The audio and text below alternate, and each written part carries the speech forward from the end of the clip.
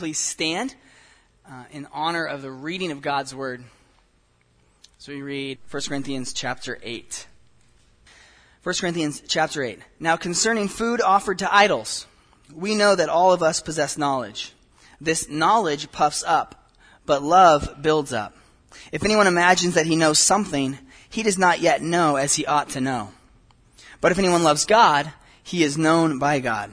Therefore, as to the eating of food offered to idols, we know that an idol has no real existence, and that there is no God but one. For although there may be so-called gods in heaven and on earth, as indeed there are many gods and many lords, yet for us there is one God, the Father, from whom are all things and for whom we exist, and one Lord, Jesus Christ, through whom are all things and through whom we exist. However, not all possess this knowledge, but some, through former association with idols, eat food as really offered to an idol, and their conscience, being weak, is defiled. Food will not commend us to God. We are no worse off if we do not eat, and no better off if we do. But take care that this right of yours does not somehow become a stumbling block to the weak. For if anyone sees you who have knowledge eating in an idol's temple, will he not be encouraged, if his conscience is weak, to eat food offered to idols? And so by your knowledge, this weak person is destroyed, the brother for whom Christ died. Thus sinning against your brothers and wounding their conscience when it is weak, you sin against Christ. Therefore, if food makes my brother stumble, I will never eat meat, lest I make my brother stumble. Let's pray and ask the Lord to help us consider this passage this morning. Father, we need your help to open our eyes to see the wonderful things that you have for us in your word this morning. God, no doubt there is spiritual warfare happening right now. Satan does not want me to be clear. He does not want the message to be understood or heard. And so, Lord, we ask right now that you would give us the strength to put on the armor of God, that we would fight even to pay attention, that we would fight to discern and see what you have for us. Lord, I pray that this congregation right now would judge the words I say by the words that we have in front of us in our own language. We thank you for our Bibles. We thank you for the Bible. And Lord, this morning we pray even now for our kids in the nursery and over in the CE building, Lord, that they, as they hear your word and as they interact with the Bible, Lord, that they would be taught, that they would gain knowledge, that they would learn how to love one another well. And God, we pray that you would raise up from this church, from both the young and from the old, warriors to fight in this world. Lord, and we pray that you would raise us up, that we might go forth and share the gospel with our friends and family, with our neighbors, with our coworkers, with our fellow students, or with strangers even. And that this week we might be empowered to put 1 Corinthians chapter 8 into practice. So God, we come to meet with you, and we ask that you would meet with us right now. In Jesus' name, amen. You may be seated. How many of you have been or are Jeopardy fans? Raise your hand. Wow, look at this. Kindred spirits. Okay. Chris, did you try out for Jeopardy? Online. Anybody tried out? Anybody tried to get on the show? All right. Okay. Yeah. I used to love Jeopardy. Haven't watched it in ages, but loved Jeopardy. And here's why. I love Jeopardy because I'm prideful. Because I probably know most. I could probably go on the show and win hundreds of thousands of dollars. These guys are morons, right? Watching the show. I like to think of myself as a smart guy. I like to acquire knowledge. And, of course, there's nothing wrong with that, right? Some of us like to acquire facts. Some of us like to gather up trivia. Some of us like to share that trivia, possibly for good reasons, possibly not so good reasons. But Jeopardy shows us kind of an interesting collision of things that matter and things that don't. Right? When they reveal the categories, usually there's one category where you think, I got a real good chance on this one. And there are some categories that come out and you're like, nobody knows that. Nobody needs to know that. Why is that category even here? Well, this morning I want to talk about knowledge. I want to talk about facts. I want to talk about trivia. And I want to talk about something better and greater than that. Because if we content ourselves with mere facts, trivia, and knowledge, we run the risk of becoming arrogant, not to mention annoying people. And so I want us to begin there and look and see where Paul takes us in this argument. This is a tough passage to wade through. This is probably the toughest passage I've ever had to figure out how to communicate, because there's so much background material, so much archaeological work, so many things that have come up and that we can speculate about that might help us understand the passage. So what I want us to do is to dig in.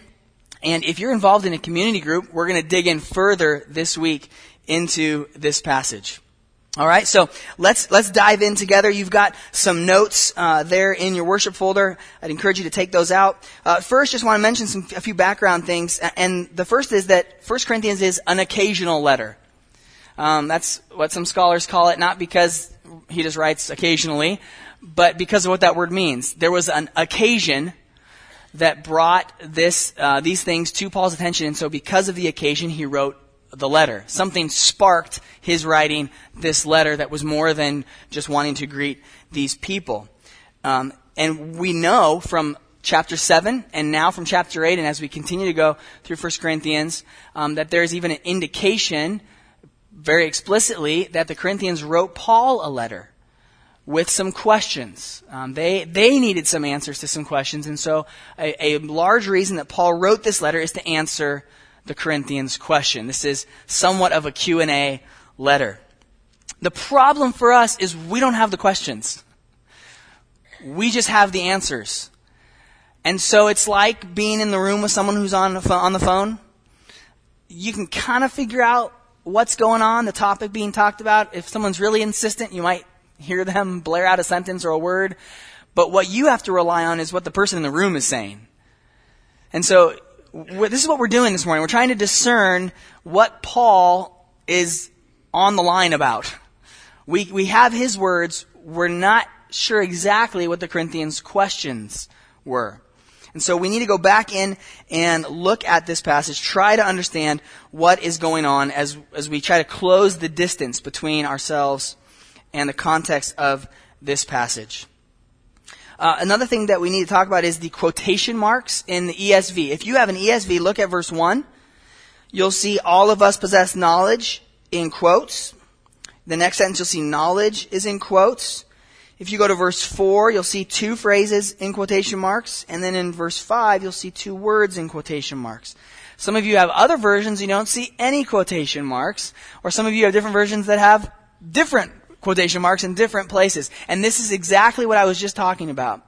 What we are trying to do is piece together what the Corinthians were asking. And it seems to many translators that Paul is actually quoting back to the Corinthians what they had written in their letter to him. Now we don't know, but it seems by looking at the style that Paul is incorporating and by even the syntax and the grammar of the sentences that Paul's repeating back words. So if you have a Bible that has phrases in quotation marks, the translators have added those in there to try to help us see what the Corinthians may have been asking. Okay? So those quotation marks are not inspired. Those are our best guesses that help us understand what the text says. Okay? The letter, the manuscripts that we have just have words. We don't have quotation marks. Okay, just want to make that clear as we try to understand this passage. And then last, we just need a little bit of background on the whole topic. Food offered to idols. What's going on here? Most of you this week, anybody see an idol this week? An honest to goodness, legitimate, image, graven image. Okay? A few people did.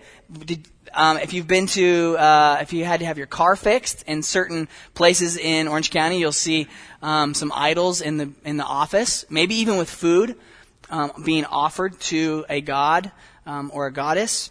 But for the most part, not many of you raised your hands. For the most part, that's a little foreign to our way of life.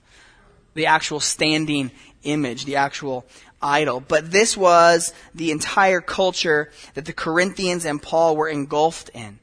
You remember in Acts 17, Paul goes to Athens, the center of the thought world in the Greco-Roman times. And he goes there and he sees so many idols that his heart just burns within him. He's agitated because of the amount of idols. And this was not peculiar just to Athens. Corinth had many temples. Pastor Ron's talked about this in the background to this book, especially the opening sermon of this series, which you can get online if you missed it. And Corinth was a big city. Corinth was a metropolitan city. It was a port city. There were people coming from all different cultures. The Romans loved adding other gods in. Hey, those Egyptian gods and goddesses are kind of cool. We'll put them in here too. Let's borrow some from the east and bring them in when we conquer their lands. Let's make all the gods happy and add them to our temples. So the normal way of life for the Corinthians was one surrounded by temples and idols. Now, before we dismiss that as irrelevant, idols have morphed. Correct? You may have driven in one this morning. You may have eaten at one this morning. Idols are anything that we put in the place of needing or of being worthy of worship. And so we can make a god out of basically anything. We're actually very good at making a god out of ourselves. And the Bible speaks to this as well. But in this part of the passage, we want to understand physical, standing, carved idols. One author said that the food sacrificed to idols was so involved in the culture, it was all part and parcel of the formal etiquette in society. So that most of the meat in society actually came from temple sacrifices to pagan gods. The Corinthians and the Greeks and the Romans, they didn't eat the same amount of meat that we do. We consume more meat than basically most cultures of all time in the history of the world. And this just wasn't that normal to them. The fact that meat was offered at temples was generally sometimes a group thing, right? So everyone pitched in for the sacrifice. Or it was something that more wealthy people would involve themselves in. So the lower to middle classes very infrequently would actually eat meat. But most of the meat available in society was from pagan temples. And so the sacrifices of the animals would provide most of the meat. Now, Paul addresses this issue in Romans chapter 14 as well. So later on this afternoon, if you've got nothing to do, or if you have something to do, there's something better to do, read Romans 14 and kind of compare what Paul had to deal with the church at Rome and compare it to the church in Corinth. But as we talk about the food offered to idols, we also need to understand that if you had a birthday party, if you were invited to any kind of local feast, if you went to an anniversary, many of these were held in the temple precincts. So you would enter the temple grounds for many, many, many of these social events, of these parties. And so the lines were blurred between pagan temple worship and social parties, and it was hard to tell what the difference was. And a lot of times the meat and the things used for the parties were leftovers from the sacrifices offered in the temple. The temples were multi-purpose rooms. They were used for various things. In fact, one scholar said, in addition to parties, temples were the restaurants of antiquity. There wasn't a Starbucks on every corner. There weren't fast food restaurants available. The temples were the primary restaurants in the ancient world. And there's even archaeological evidence in Corinth of a large dining room with couches along all four walls and a table and a place to roast meat in the middle. So you would have, I couldn't find a good picture of this. You'd have the temple proper, where the priests would have been involved and where sacrifices were going on. And what we know from previous chapters, there was also a lot of sexual immorality involved in these temples. And removed from that, maybe just by a room or maybe even an open archway, was your table, was the place to eat. So when we're talking about this passage, we're talking a mishmash of social, of religious, of the function of eating, all these things mishmashed together in the temple. And out of this culture, God saved pagans and Jews who are now in one church, a minority in this big city, trying to learn how to follow Jesus with all of this surrounding them. How many of you were saved after the age of 25? God saved you after 25. Okay? Okay, a good chunk. I don't know, I'm going to guess like a third maybe there. I'm going to guess that most of you that were saved at that time in your life were saved out of some things that didn't just go away right when you became a Christian. They didn't just disappear. Now, sometimes that does happen. But the cultural influences, the family influences, the beliefs, the way that we exist and work, those things don't just go away. And so we have to learn how, with our new identity as Christians, we have to learn how to function. We have to learn how to follow Jesus with this baggage, if you will. So with all that background, let's dive into point number one. Point number one, the church needs knowledge, but not as much as it needs love. The church needs knowledge, but not as much as it needs love. Now, if you know me, you know I'm not going to sit here and go off on people that like to read or acquire knowledge. I may have a problem with that. I love to read. I love to acquire knowledge. My wife doesn't like going to museums with me because I read every single thing, right? So we've been here for 3 hours. We're in the same room because I want to know what that is. I want to read. I want to acquire knowledge. And I don't think Paul wants to disparage knowledge either. In fact, in the first few chapters of 1 Corinthians, we saw him contrasting wisdom, knowledge, understanding, and the proper and improper understandings of those things. And so Paul would never say, turn your brain off. Stop thinking. What Paul is going to say is that we need knowledge, but more than we need knowledge, we need love. We need love. So, 1 Corinthians 8, verse 1. We see a formula right at the beginning. Now concerning.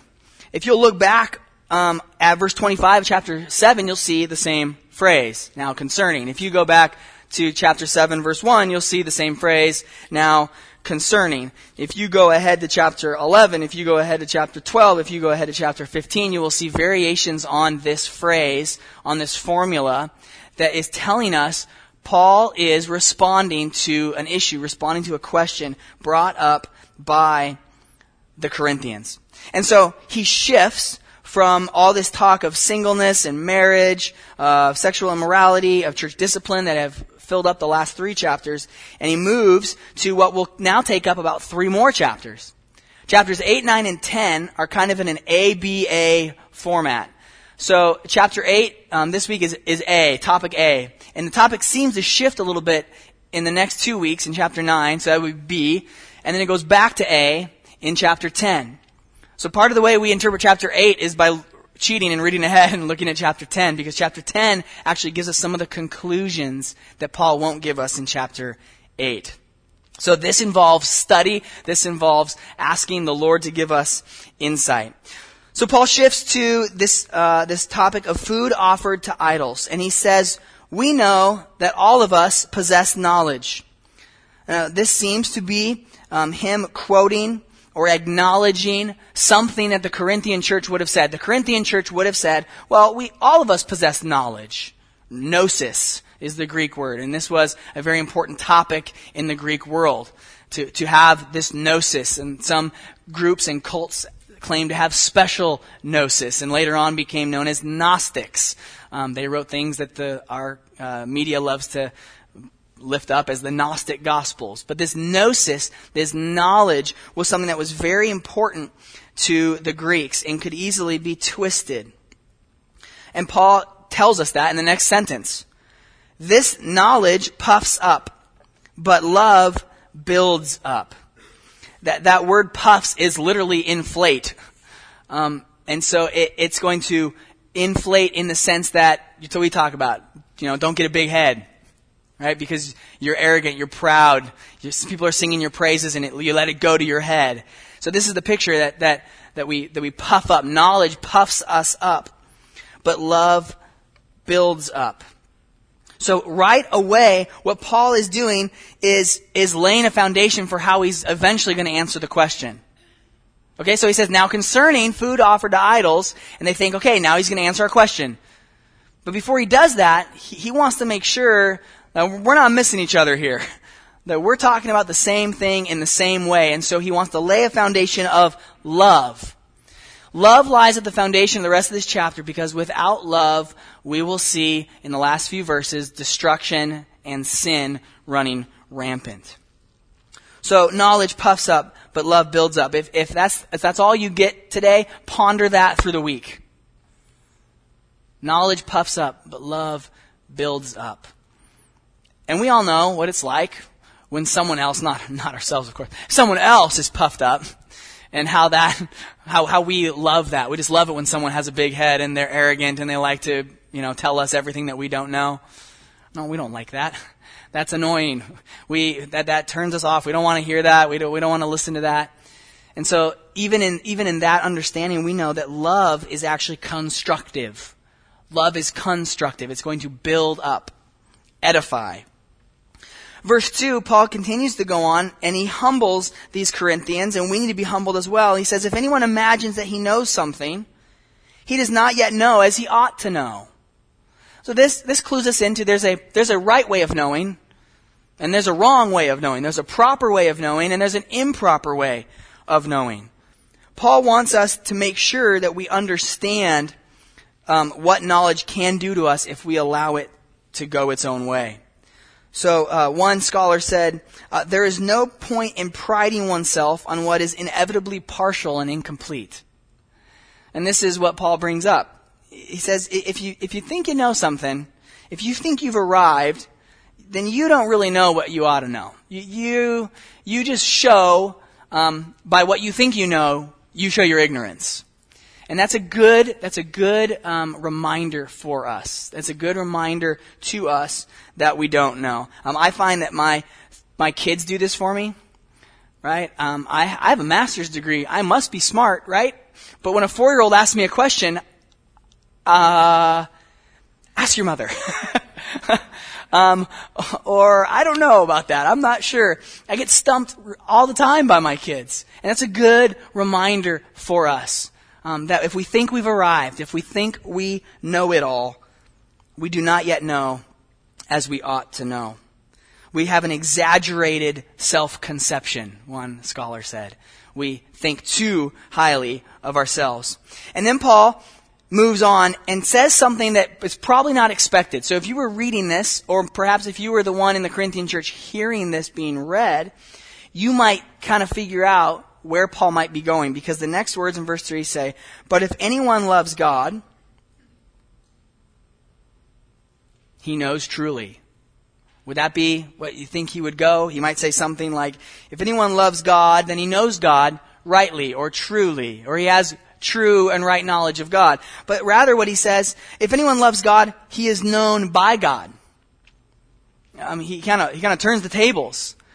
He makes what we wanted to be active, what do I know, what do we know, to make it passive. What does God know about us?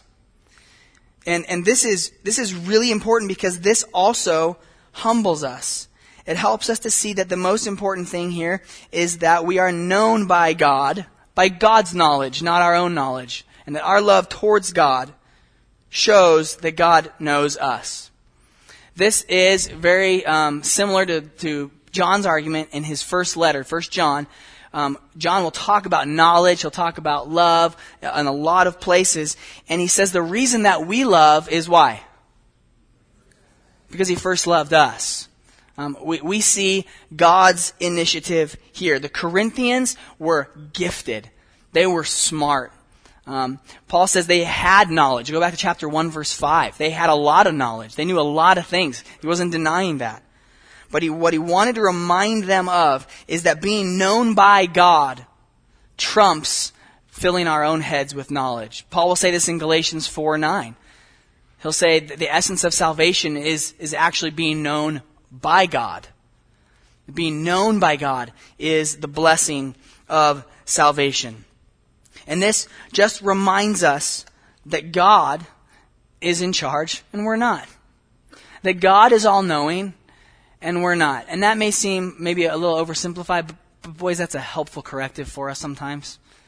We learn a new topic and we think that we know that topic, and then someone else brings something up about that topic that we had no idea of, and we're brought low, and that's good. We need to be humbled before God.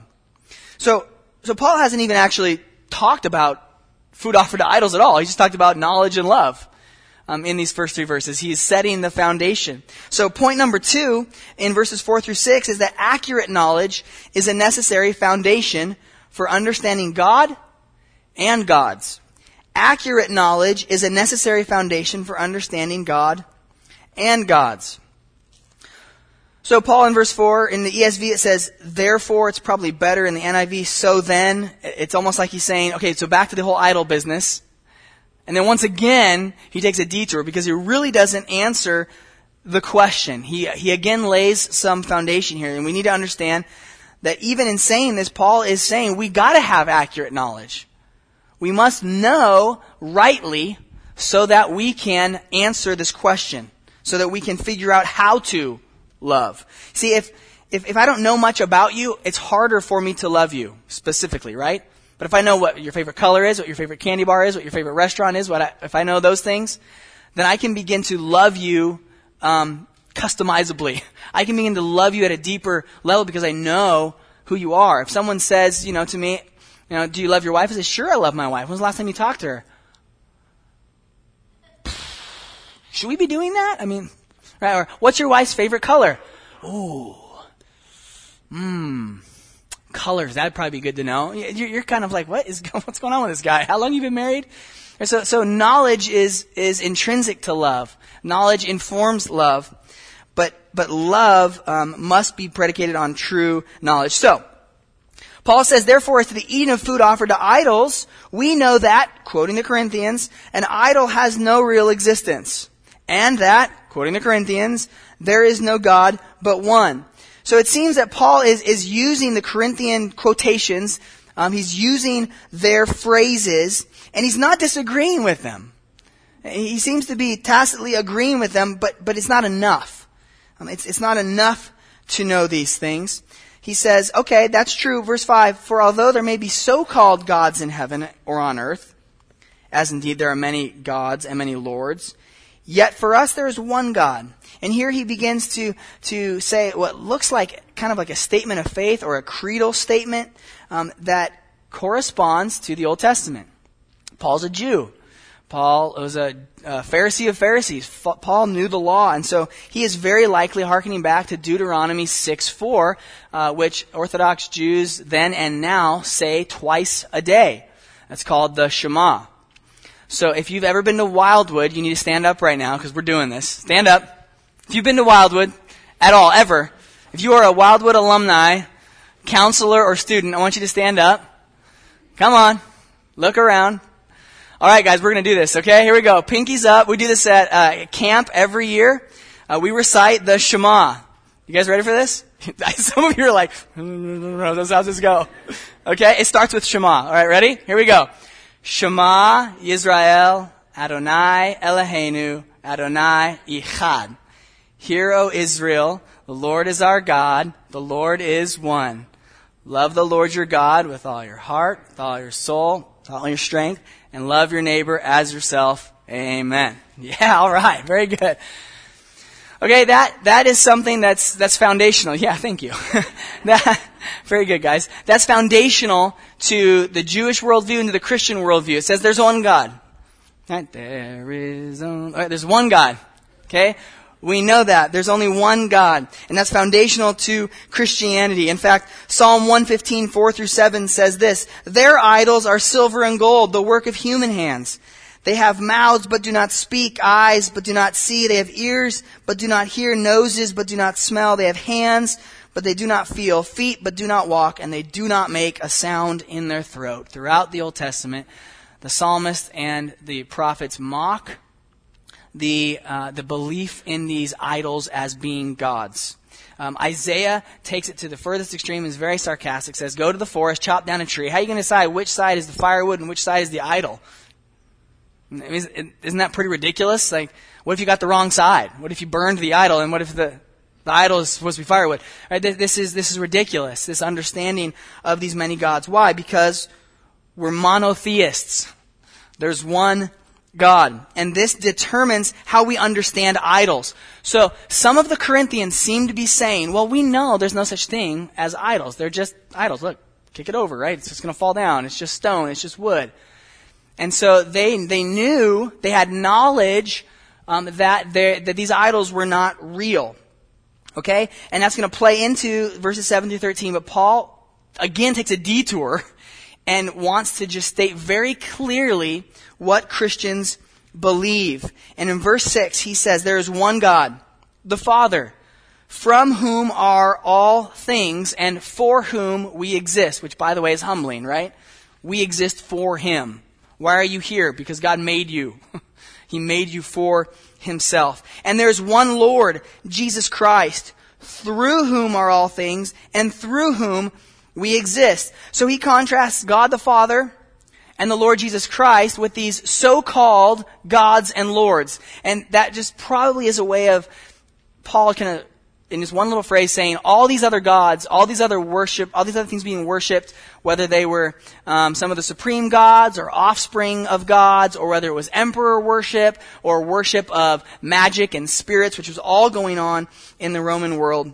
Whatever the case, we know that there is one God and there is one Lord, Jesus Christ. And this is a necessary foundation for understanding what we're even talking about when we're talking about an idol. What is that thing in the temple? What is that thing in the repair shop? What is that thing that's in the place of worship? What is it? Well, in order to know, we must know who God is. So, setting up the foundation of verses 1 through 6, Paul has actually not answered the question still. He's not answered it. He said, now concerning food offered to idols, and he wants us to make sure we've got this understanding. Love is more important than knowledge. Accurate knowledge is foundational for understanding these things. And in verses 7 through 13, we begin to see what the problem was. So, point number 3 in your notes, real knowledge really builds up brothers and sisters. Real knowledge really builds up brothers and sisters. Because in verse 7, he kind of goes back and kind of presses back against what the Corinthians were saying. All of us possess knowledge. And he says, well, not all possess this knowledge, actually. And then he kind of opens it up, and now we see what's going on. But some, through former association with idols, eat food as really offered to an idol, and their conscience, being weak, is defiled. What was happening was that some of the Corinthian believers, because of their past experience in worship, was with idols, was among idols, was saturated with idols. That's all they grew up with idols. That because of that former association, they could not see food offered to an idol as an option for them to eat. Okay? So, it may have been a birthday party. Okay? It may have been a wedding anniversary. It may have been a local feast. Where was the meat coming from? Well, the meat had been offered to an idol, very likely. Chapter 10 is going to talk more about how this worked out. But these believers were saying, well, hold on a second. That's associated with an idol. I can't eat that. That's wrong. I can't do that. And what we've just learned is that there's actually no such thing as an idol. There's no such thing. There's one God. But what was happening, starting in verse 7, and we'll see more as we go on, is that there were some who had a weak conscience, meaning they could not disassociate the purpose, others' purpose for that meat, and their consumption of it. That by eating that meat, they were necessarily involving themselves in the idol worship where the meat had come from. Okay, so we'll find out in chapter 10 that there are actually meat markets. And when you go to the market, the agora, you go and you haggle and you go to the meat shop and here's the butcher and he's got meat hanging from hooks or whatever and you're trying to buy and you're trying to do all these things. Well, when you're there, you go, okay, so where's this meat coming from? Well, the assumption is that almost all of it came from one of the temples in town. So the pagan family would come and they would offer up a sacrifice for whatever, various reasons. And some of the meat would be burned This is just like the Jews did in the Old Testament to some degree. Okay, some of it would be burned up as an offering. Some of it would go to feed the priests who were serving there. Okay, that was some of the way they got paid. And some of it, okay, would be sold to the meat market because there was just too much of it for the priests to eat. And some of it would be eaten by the people sacrificing sometimes. Okay, sometimes it would be you participate in it by eating it there. But there'd be leftover meat. And so it would go to the meat market and be offered. Okay, put the little sticker on it and you go in and there's some meat. Where'd it come from? Well, these Christians that they're not called weak yet, that have a weak conscience, are actually being defiled. Their conscience is being defiled by participating in eating this meat. And it's really helpful to understand this weak and strong thing, because I think we have in church history taken this out of context at times and used it in ways that are not helpful. Here's one definition of a weak conscience. A weak conscience is one that cannot come to a decision on an issue where an individual is uncertain of the rightness of his or her actions. Not certain. There's not certainty here. So although they're saying, I can't participate in that, there's some kind of wobbly going on here. Now that's complicated, okay, by what we're going to find out later. But once again, Paul in verse 8 is going to make some statements. Now, some would see these statements as also being Corinthian quotes. The ESV translators did not. Whatever the case is, even if they are quotes, Paul's agreeing with them, I would say. Food will not commend us to God. That's exactly what Jesus said. Okay, it's exactly what Jesus said. It's not what goes in, but what comes out. Okay? And Jesus there was helping to phase out the Mosaic law, the rules about meat. Okay? And in that, we see that food's not going to commend us to God. We are no worse off if we do not eat, and no better off if we do. So the meat is not going to get us closer to God. It's not going to push us farther away from God. In some ways, it's morally neutral. It's amoral. It's meat.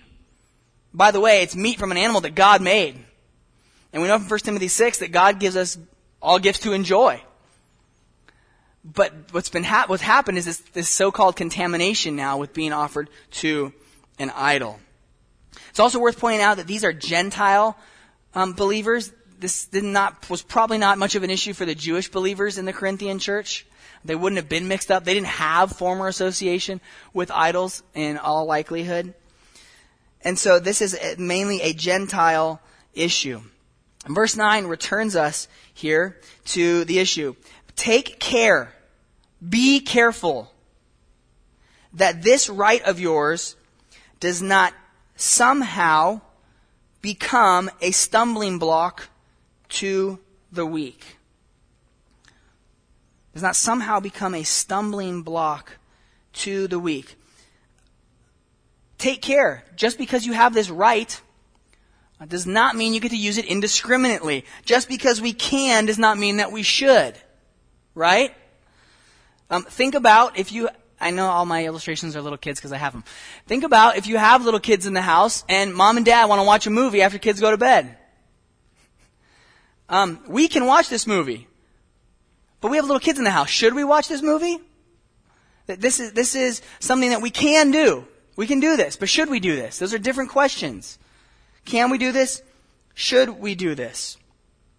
Paul seems to agree that the meat issue is morally neutral. However, he begins to go after the recklessly uncaring, insensitive approach of the strong toward the weak. Take care.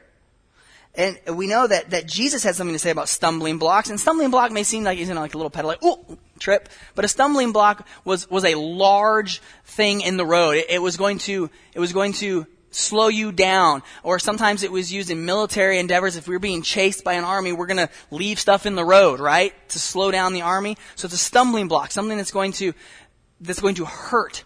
Something that's going to cause distraction. Okay, and later as we find out, possibly destruction. Jesus did not approve of placing stumbling blocks before our brothers and sisters. In Luke, he does say, with little children, if you lead these ones astray, if you cause one of these little ones to stumble, it would be better for you to have a millstone tied around your neck and thrown in the middle of the sea. Now no one said that to me this week, right? Like no one said that, you know what, it would have been better if you'd been thrown in the middle of the sea with a millstone around your neck. Whoa, that is serious stuff. So Jesus is not taking this lightly. This is in Israel. That's our guide, Ronan.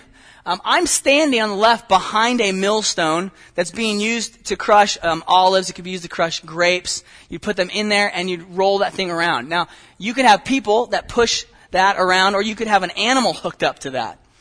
That is what Jesus says should be tied around your neck so that when you're thrown in the middle of the sea, you ain't coming up. So this shows the seriousness to which Jesus pointed out. Don't make brothers and sisters stumble. This is a huge, weighty issue. As he moves on into verse 10, we see the primary issues now take shape. For if anyone sees you who have knowledge eating, that's literally reclining at table, because the way they ate, they didn't push their chairs in and sit and, do this. They laid on couches, which I think is a fantastic idea. We should totally do this. Okay. But they laid on couches and had a low-lying table just right off the floor and that they ate from. Okay.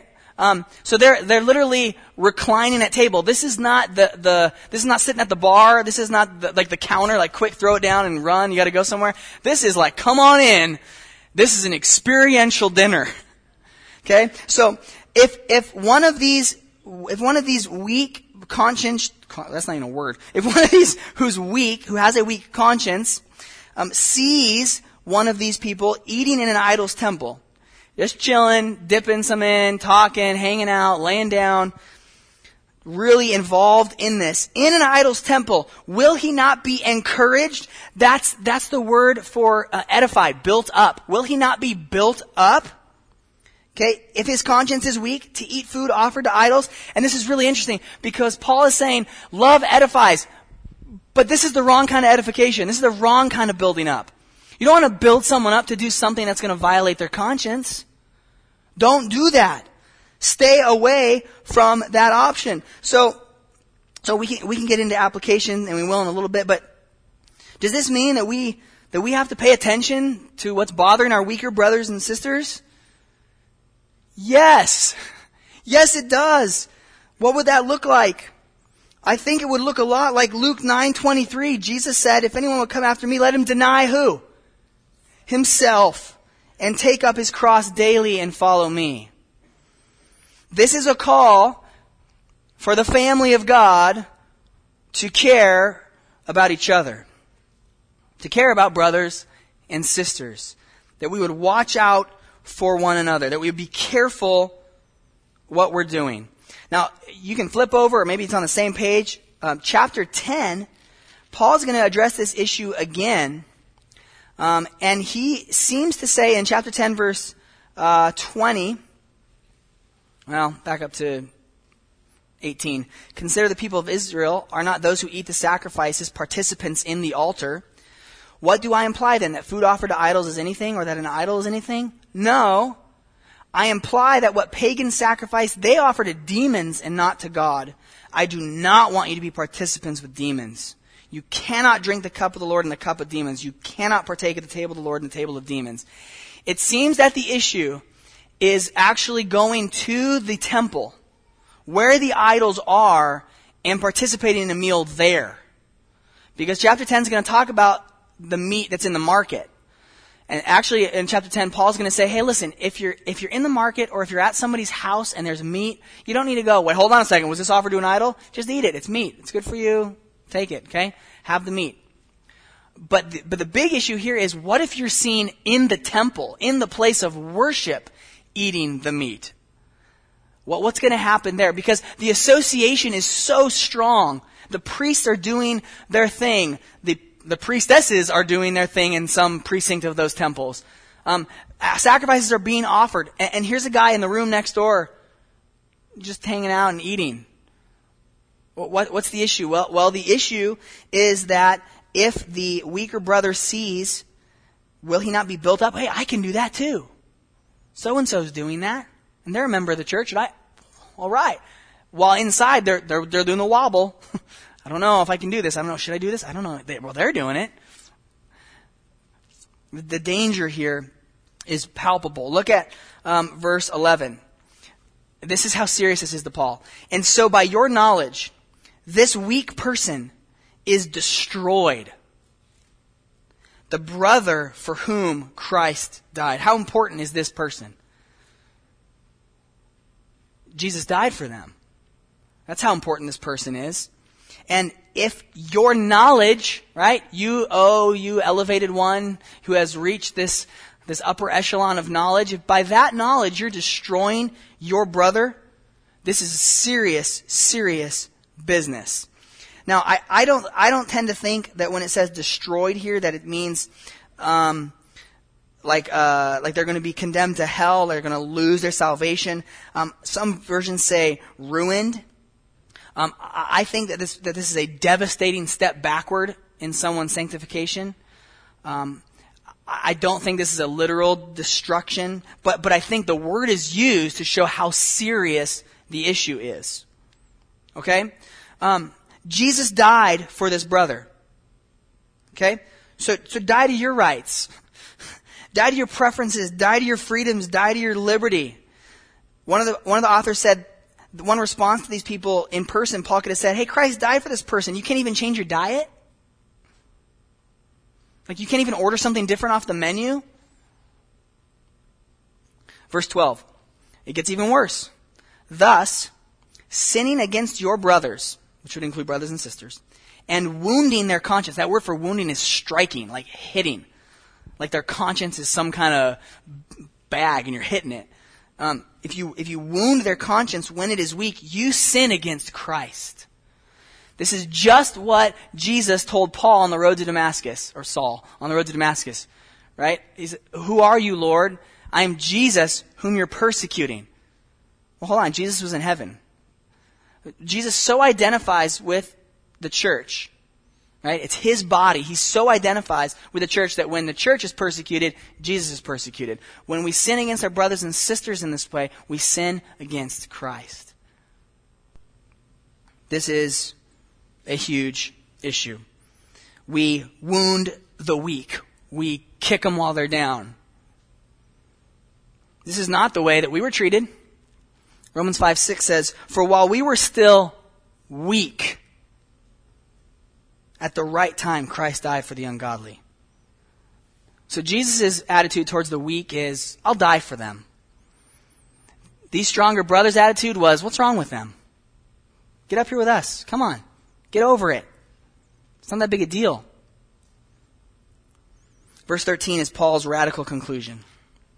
Paul's radical conclusion. At the end of this argument that started with love and knowledge, he says, therefore, if food, and by the way, this is a very general word. He hasn't used this word yet. If food makes my brother stumble, I will never eat meat, lest I make my brother stumble. So he seems to be talking about an issue going on in the temple, but here Paul's going to back up so far and say, I won't even eat meat again. Some of your versions say, I will never eat meat again. In the Greek, it's more like, I will never, ever eat meat. It's over and above. So he says, in order to avoid making my brother stumble, I will become a vegetarian. I don't like the sound of that because I like meat. Now, perhaps in our culture that's not going to be necessary the way that things are, but are you willing to give up something you love, you enjoy, you like, if it's going to mean saving your brother or sister from destruction? If it's going to keep you from sinning against Christ? What are you really more concerned about? Are you more concerned about what you can do? Or go back up to verse 3. Are you more concerned about being known by God? And because you're known by God, you love Him. Well, how do we apply this? This is tough. How do we apply these things? Because this has been abused. So I think what we ought to do is we ought to see that what was going on here was what we call a gray issue, right? It does not seem to be as black and white in the mind of Paul or the Corinthians. There was no black and white on sexual immorality in chapter 5 and 6. Don't do that. Kick that man out of the church. Get him out of there so that he'll learn how serious this is. This seems to be a gray issue, which is why it's going to take him verse upon verse upon verse to get through it. So what we have to do as best we can is find analogies. So this is not merely someone who's offended by something that I do. It's someone who is on the verge of being destroyed because of what I do. So we have to find those analogies. In fact, some of us don't have to find analogies. Our Korean brothers and sisters, and I imagine other Asian cultures as well, deal with this very issue, where there are meals venerating ancestors. Do we participate in this? That's very real for some of our Asian brothers and sisters, our African brothers and sisters, some places in South America, where this is a very real issue. And by the way, those people are coming here, right? Everyone is coming to us. So these issues are real. But I think two things that are helpful. We need to avoid, on the one side, separatism. Right? Staying so far away from the world that the world never sees us, that we're not an influence, we're not salt and light. We can't separate ourselves so far that we're in monasteries and enclaves far, far away and not reaching the world with the good news. But on the other hand, we have to avoid syncretism. Well, I guess we can incorporate that into Christianity somehow, or we can... It's kind of like the Lord's Supper, or it's kind of like baptism, or it's kind of like the Trinity, and then we just begin to mix and mash these different beliefs. We also need to avoid legalism. Jesus is not, he doesn't have good words to say to legalists in the Gospels. Okay, but he's also not going to let license go either. I'm free to do whatever I want. We know that's not freedom. Right? You're not going to tell the cop, I'm free to go 120 miles per hour. This is America. Say, well, sorry, sir, but turn around. You have the right to remain silent.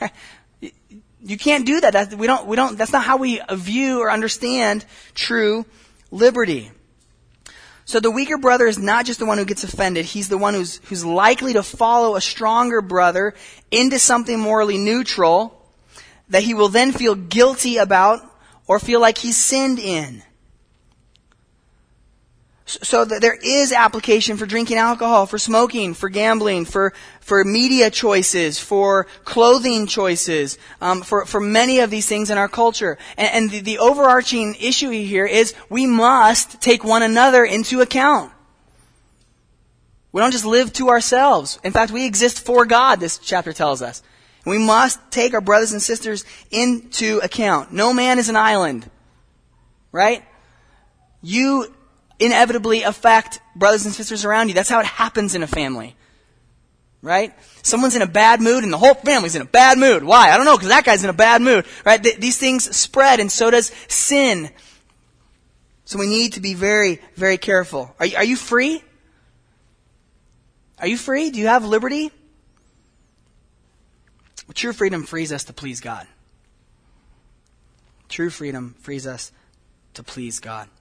So some this morning, you may not feel free.